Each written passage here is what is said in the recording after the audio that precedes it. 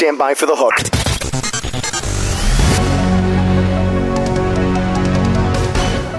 Welcome to The Hook with Katie Kempner, Vice President of Agency Communications at Crispin Porter & Bogusky, the most awarded advertising agency in the world. Every Tuesday at the intersection of advertising and PR, The Hook, where Katie talks with advertising visionaries, top journalists, cutting-edge creatives, authors, and PR gurus. Hear what these industry insiders have to say about the changing landscape of advertising and PR today. Now here's your host, Katie Kempner. Hello, I'm Katie Kempner. Today is Tuesday, November 18th, and you are listening to The Hook, where each week I talk to advertising, branding, marketing, and public relations insiders who are both leading and covering the industry. I hope that you'll find inspiration and new ideas as you listen to these thought leaders and their take on what this rapidly changing and evolving industry means to them and ultimately to you. We'll be back right after this. Sit tight and don't move. The Hook will be back after this short break. Welcome to Madame Natalia's. You've come to have your future told, no? Yeah, you see, I'm looking for the right life insurance affiliate program, and I have... Say no more? Huh? I see you working with AccuQuote. AccuQuote? Yes, AccuQuote. They are the nation's premier life insurance brokerage. Go on. AccuQuote will create custom creatives for you to optimize your ECPM, and they will offer you the highest payout for this offer anywhere. So when's all this going to happen? As soon as you visit AccuQuote.com. For life insurance, visit AccuQuote.com. Looking for a new way to build backlinks and traffic back to your website? Then look no further than the quickest and easiest way to blast your article to thousands of subscribers at the click of a mouse. Introducing ArticleSender.com, the world's premier article distribution service. With ArticleSender.com, you can submit your prize-winning piece to thousands of promising publishers and article directories craving for fresh content. ArticleSender.com also provides premium services so that your article is SEO ready. Plus, we provide express editorial review for rush delivery of your submissions within 24 to 48 hours. Article distribution at its easiest. One form, one click, thousands of results. Get your free account today at ArticleSender.com. That's ArticleSender.com.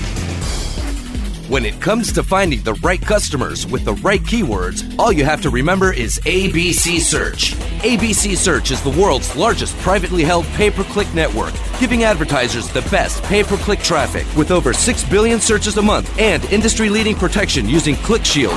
Their patent-pending fraud identification software, you can trust ABC Search to deliver the best possible traffic. When thinking about PPC and publisher solutions, all you need to remember is ABC Search.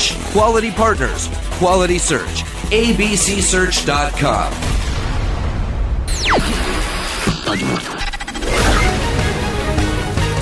Now back to The Hook.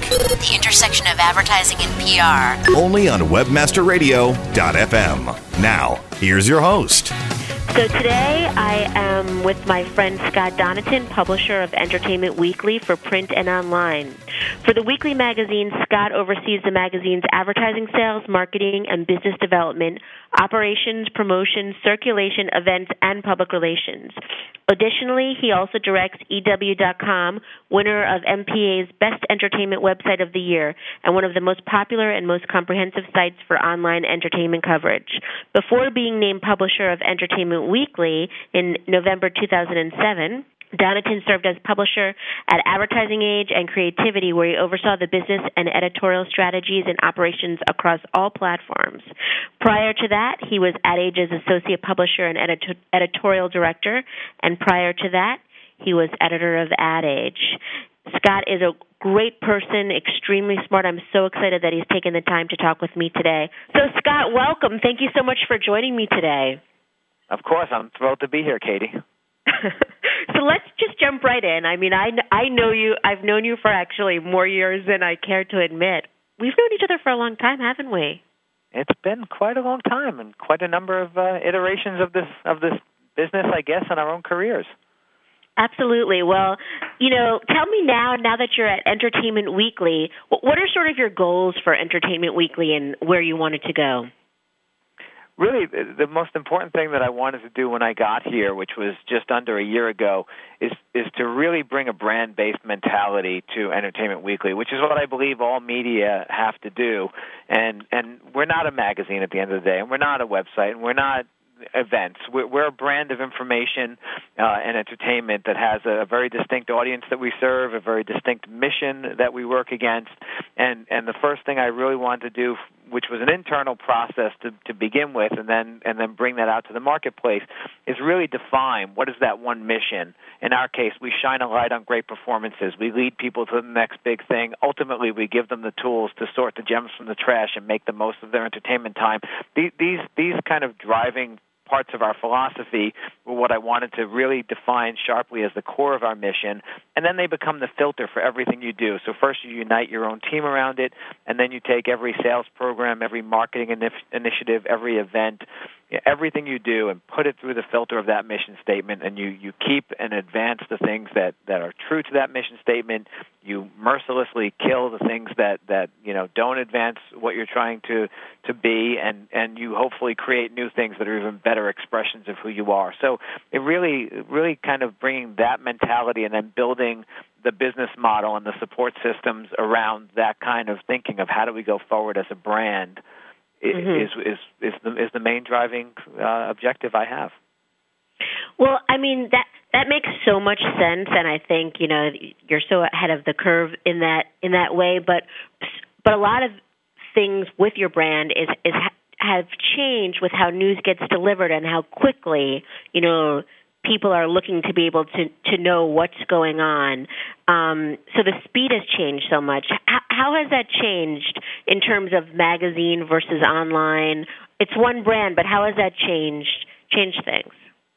The best thing for me, and really throughout my career, I've worked for media brands that had a weekly magazine, and when the web first came along, the first thing everybody focused on was, okay, news is moving to the web and becoming an instant function, and they accepted that was a good thing that the web could do, but what they looked at also was, oh, well, that's taken something away from the weekly magazines, and in fact, I think what it's forced weekly magazines to do, the good ones, is a very healthy thing, which is to redefine what is the role of the weekly in the audience's lives when breaking news becomes an online function. And for us, the website is breaking news, and it's video, and it's community, and it's service, and those are the things that the medium does well, and that's therefore the platform, through which we deliver that. And then what you do is it forces you in a very healthy way, I think, to rethink and reexamine what is the role of that weekly magazine. It's that moment that people take a deeper dive. It's the moment that they're more indulgent. It's the moment that they're looking for more guidance, and really define your product around that. So I think at the end of the day, and I saw this at Ad Age as well when I was there, this transformation and this move of the news function to online gives you a better website, and it gives you a better weekly magazine. So what do you think then in terms of the online portion of it? Like, how important are blogs and videos? I would imagine for a site that has to do with entertainment, the video side is very important. Or maybe I shouldn't imagine. I should let you talk. You talk, Scott. Video and community, along with news, are things that really drive our strategy right now. We've really just over this past year increased video quite a bit, and our audience loves it. And quite honestly, I think we've only begun to scratch the surface of that, because if you think about it, everything from sort of obvious things, which is watching movie trailers, watching music videos, that sort of thing is great. But what we're doing is producing a lot of original video, and it's interviews with celebrities, it's scoops on programming. We hired Michael Ausiello away from TV Guide a few months back, and he writes a blog for us. He also has a weekly column in the magazine, but then he has a video series that's one of the most popular that we have that really is this very quirky mix in which he releases programming news and scoops about people's favorite TV shows, but does it in these very clever narratives that are designed as their own little story moments. And we've seen a tremendous rise in the amount of video we're serving within the Time Inc. family behind CNNMoney.com and People.com. EW.com is now the third biggest site in the amount of video views going on every month. And again, I think we've really just begun to go there because, as you mentioned, entertainment is such a natural for the video format, and so many of the companies that we work with editorially and as advertising partners have a lot of video assets as well. Does he mention why there's not going to be any more Lipstick Jungle? Was I the only person that was watching that show? He mentioned he gets it all. I mean, the funny thing about this guy when I first met him is that he has a huge following. There's not a TV show on, whether anybody watches it or not, that he doesn't know more about what's going on, it seems, than the people who are involved with writing and producing it. He's incredibly plugged in. But Lipstick Jungle, that one seemed to be a bit of a surprise. It struggled in the ratings, I think, even last year, but they wanted to give it a go again because it was one of those fan favorites with the small audience that it did have. Everyone just looked so good. I mean, they were just, they looked good. And they said nice and fluffy things. And Brooke Shields been coming to all of our parties lately, and she's actually a really sweet person. I've gotten to know her a little bit at the events we've had, and it's a shame that she may not be as present for now. Well, let's talk about some of the events. I mean, I know that you're a pretty social person. How do events sort of fit in with what you do? Events have always been a huge part of the brand, and to me, and again, even when I was at Ad Age, I really tried to build up the event business. I believe that live marketing is such an important part of any brand, and it can do a lot of different things. It can bring, not only is it another way to serve both your audience and your advertisers, but it can really kind of underscore your mission and what you're about. For a lot of advertisers, when you do a consumer-facing event, they want to just see your audience in person. They want to see who are these people that you tell them about. You're always going into an advertiser and you're saying our audience are forward-thinking and they're open-minded and they're young and they're affluent and whatever the key, for any media brand, whatever the things are that you think about your audience. Well, you do an event and suddenly it's like, I see them. I see them lined up outside this theater going in to watch these, Oscar-nominated films or whatever, and I get it. I get who the EW reader is. And so I think they're very important. And for a lot of sponsors as well, they're an increasingly important part of their marketing mix. It's how they want to talk to their customers. And so, you need to have a very strong event focus. Plus, they're fun. No. They can be quite fun. They can be quite fun. They can be very valuable, one thing I wanted to talk to you about. I mean, movie screening last week, and it wasn't even an EW event, but it was a movie screening I was at, and just so happened that one of our clients was sitting right in front of me, and he turned around, during the previews and started asking me questions about something that turned into a big program that we're putting in front of them this week. So there's a value in that fun as well. Okay, so work is done there, too, if I didn't make it sound clear. Work is done. Exactly. You know what, Scott, I wanted to ask you one thing. I mean, just one of those funny, he again, for him to turn around to me and you go, oh, right, there are business reasons for these functions as well. Okay, business reasons, totally established. But let's talk about the sort of the link between advertising and entertainment. I mean, you really you were on sort of the forefront of thinking about that. I mean, you wrote the book in 2004, Madison and Vine, Why the Entertainment and Advertising Industries Must Converge to Survive, and you started at Ad Age, a newsletter and conferences. And what are the links that really interest you the most? The whole Madison and Vine movement for me was really one more way of getting at what I think is the biggest question that media and marketing have had to face in the last few years, which is what happens to marketing and media consumption in an end-user controlled environment.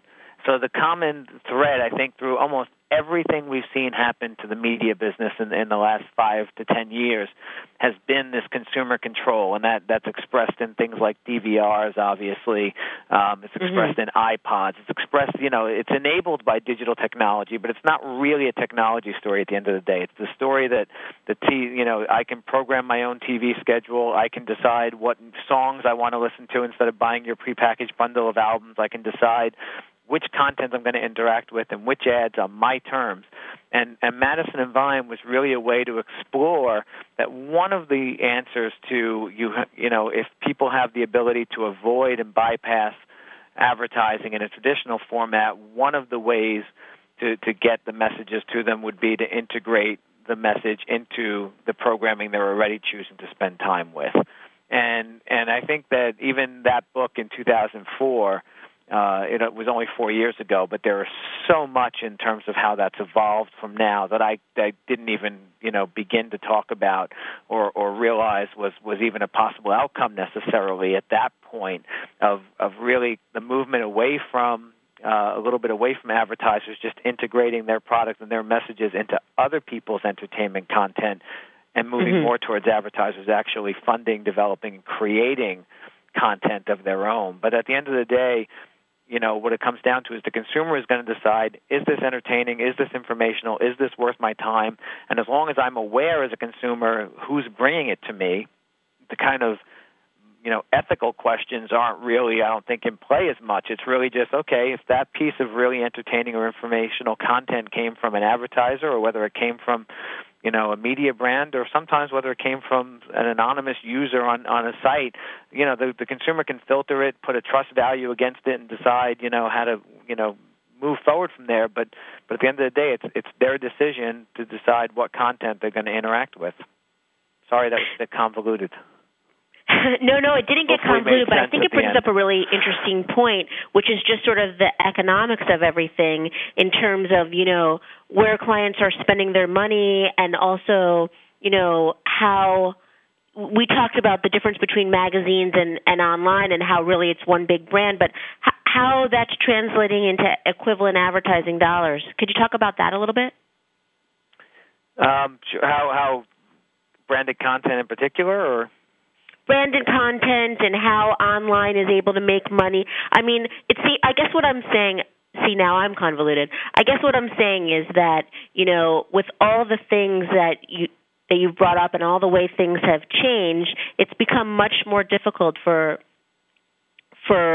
content, for places to make money and also advertisers looking where they want to place their money. So with everything changing, one of the interesting things about this is that everything we know about how the consumer is changing and how media brands need to go to market all makes perfect sense until you get to the point where you figure out how to monetize it all. And then that ultimately is the business that we're all in. Exactly. And that is still very much in flux. For us, I mean, digital in general, the growth rate there has been tremendous. Our digital revenue is up, this year in an otherwise challenging advertising environment for everyone, and the expectation is that will continue.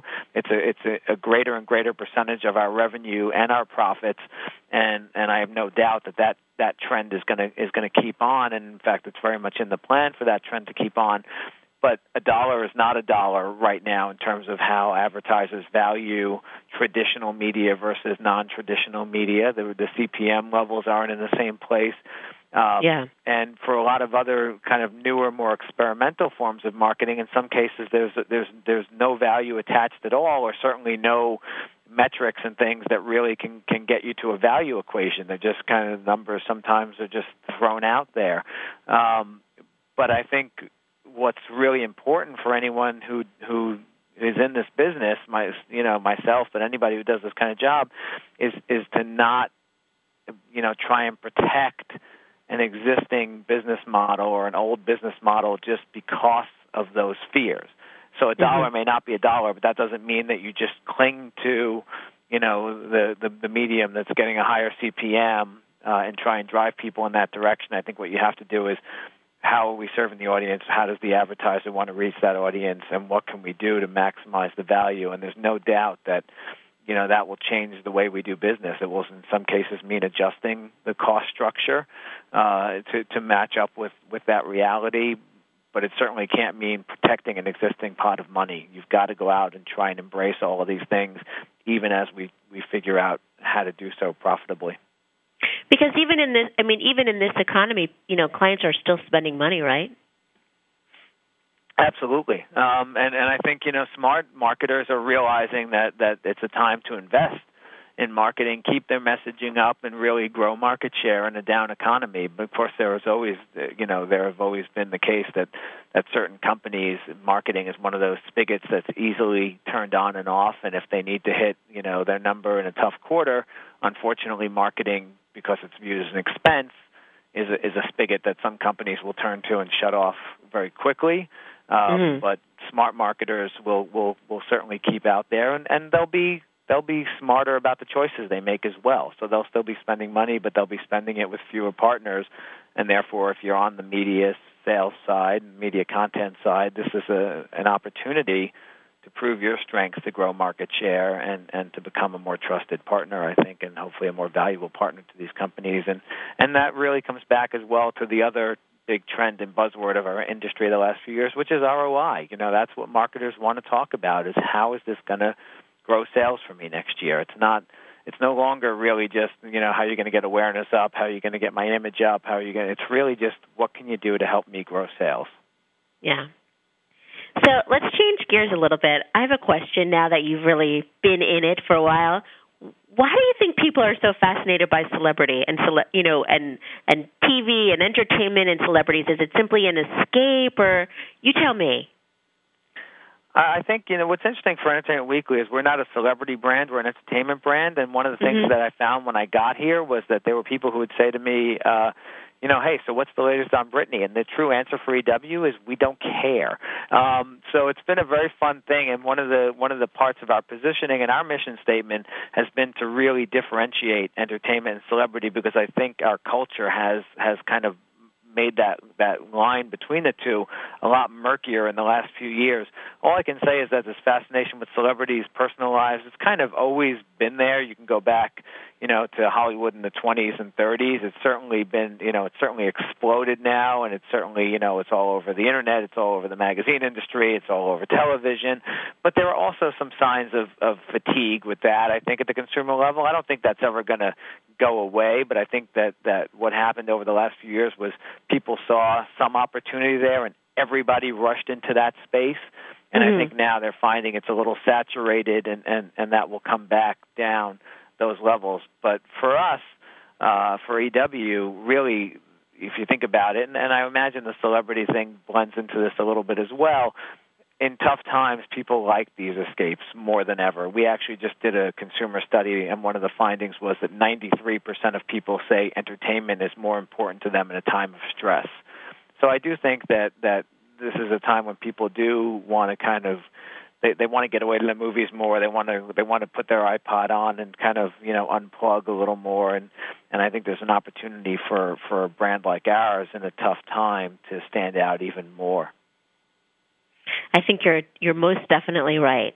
So I keep telling the people in my book club, why can't we read a pleasant book? This book has to do with leprosy. I like, in times of where everything's so stressed in the world, why can't we read happy books like the Shopaholic series or something? No wonder I'm going to miss Lipstick Jungle. Books tend to reflect the times that they're written in, maybe on a delay, but that's why we're seeing, we've only just seen a lot of fiction flood the market in the last 2 years. They're really coming to terms with 9/11, if you will. So, yeah. We want something happy. So I want to ask you something, because a lot of people that listen to this are PR people like myself, and you've been really fortunate in the sense that you've been on both sides of the fence. You've been on the editorial side and on the publishing side, and I'm wondering if you've taken anything away from it that would be useful for people that do what I do to know.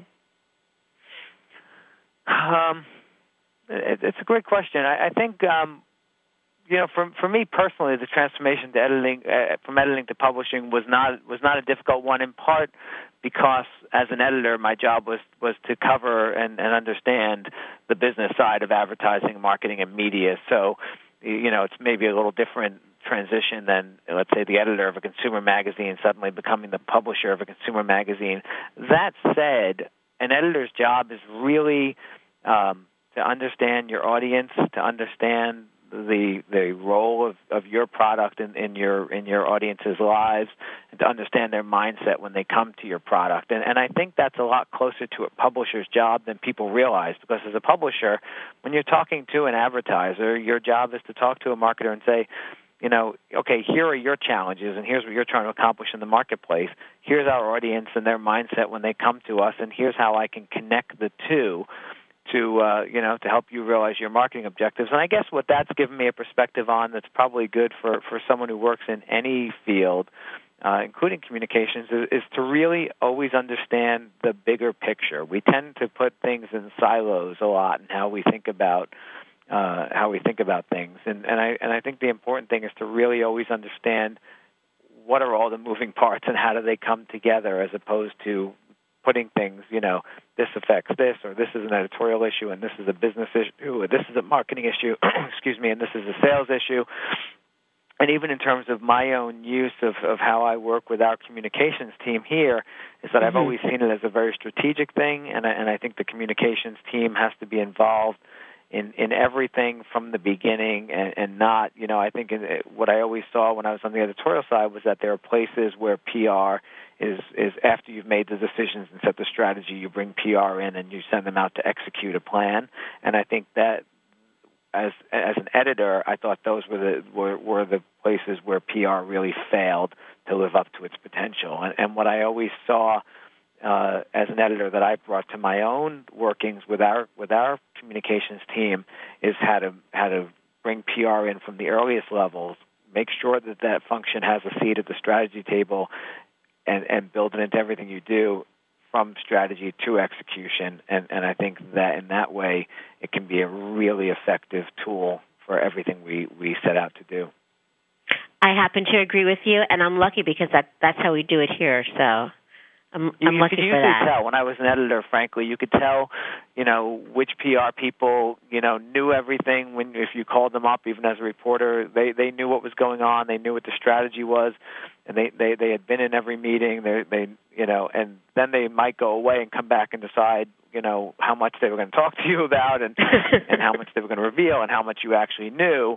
But that was always a very different conversation from someone who you knew that after you hung up the phone with them, they had to go ask somebody, weren't really always sure whether the answer they got back was an accurate one or not, and then just come back and feed that to you. And again, it's actually the issue of, sometimes you get into, frankly, are there good PR people and bad PR? Well, obviously in any profession there are, but really I think the success or failure of most people in PR depends on whether their CEO or their publisher or their whoever they report to, their agency president, believes in them, believes in the function, and brings them in from the earliest moment and involves them in strategy. That's going to make the difference. You're definitely right. And I was always your favorite PR person, just for the record, right? Absolutely, except for any other people listening who might have been thinking also they were been your favorites. Hey, Scott, listen, I want to ask you something. I mean, you've had such a terrific career.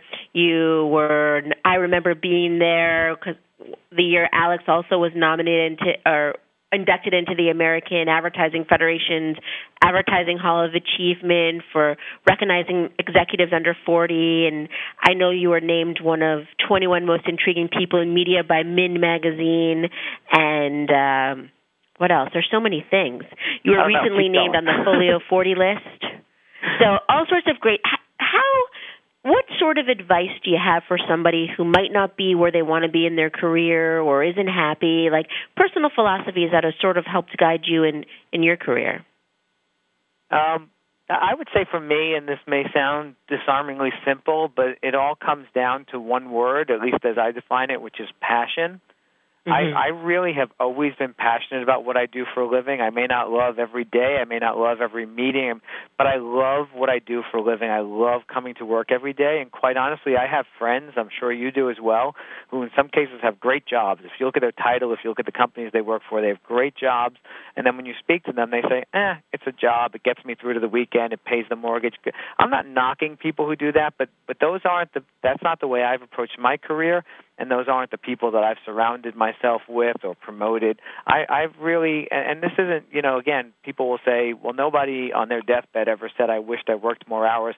That's not what it's about. At the end of the day, I spend most of my waking life, just by sheer math, at work. And if I don't love what I do, I'm cheating, actually, a big part of my own life. And so, especially in a tough time like this, I know there are people by necessity who are just grateful to have a job. We've all heard that a lot in a time when companies have had to make tough decisions about employment. People will say, I'm grateful to have a job, and I understand that. I'm not putting that mindset down at all. People have mortgages, they have kids to feed. But really, my advice is to try to love what you do, to really try to be passionate about it. And quite honestly, even in a tough time, if you feel like you may have to hunker down and stay in a position right now a little longer than you want to, how can you find the opportunity in it? How can you turn it to your advantage? And how can you find a passion for what you do every day? Because to me, it's not just a job. It's a big, big part of your life, and you should love it if you can. And I think people who love what they do tend to succeed. Well, it sounds like you really love what you're doing now, and I thank you so much for taking the time to talk with me, Scott. Thanks for having me. It's been a pleasure. Okay, I'll talk to you soon. Bye-bye. Bye-bye, Katie. That's all we have time for today. Please join me next week for another edition of The Hook. Have a wonderful day.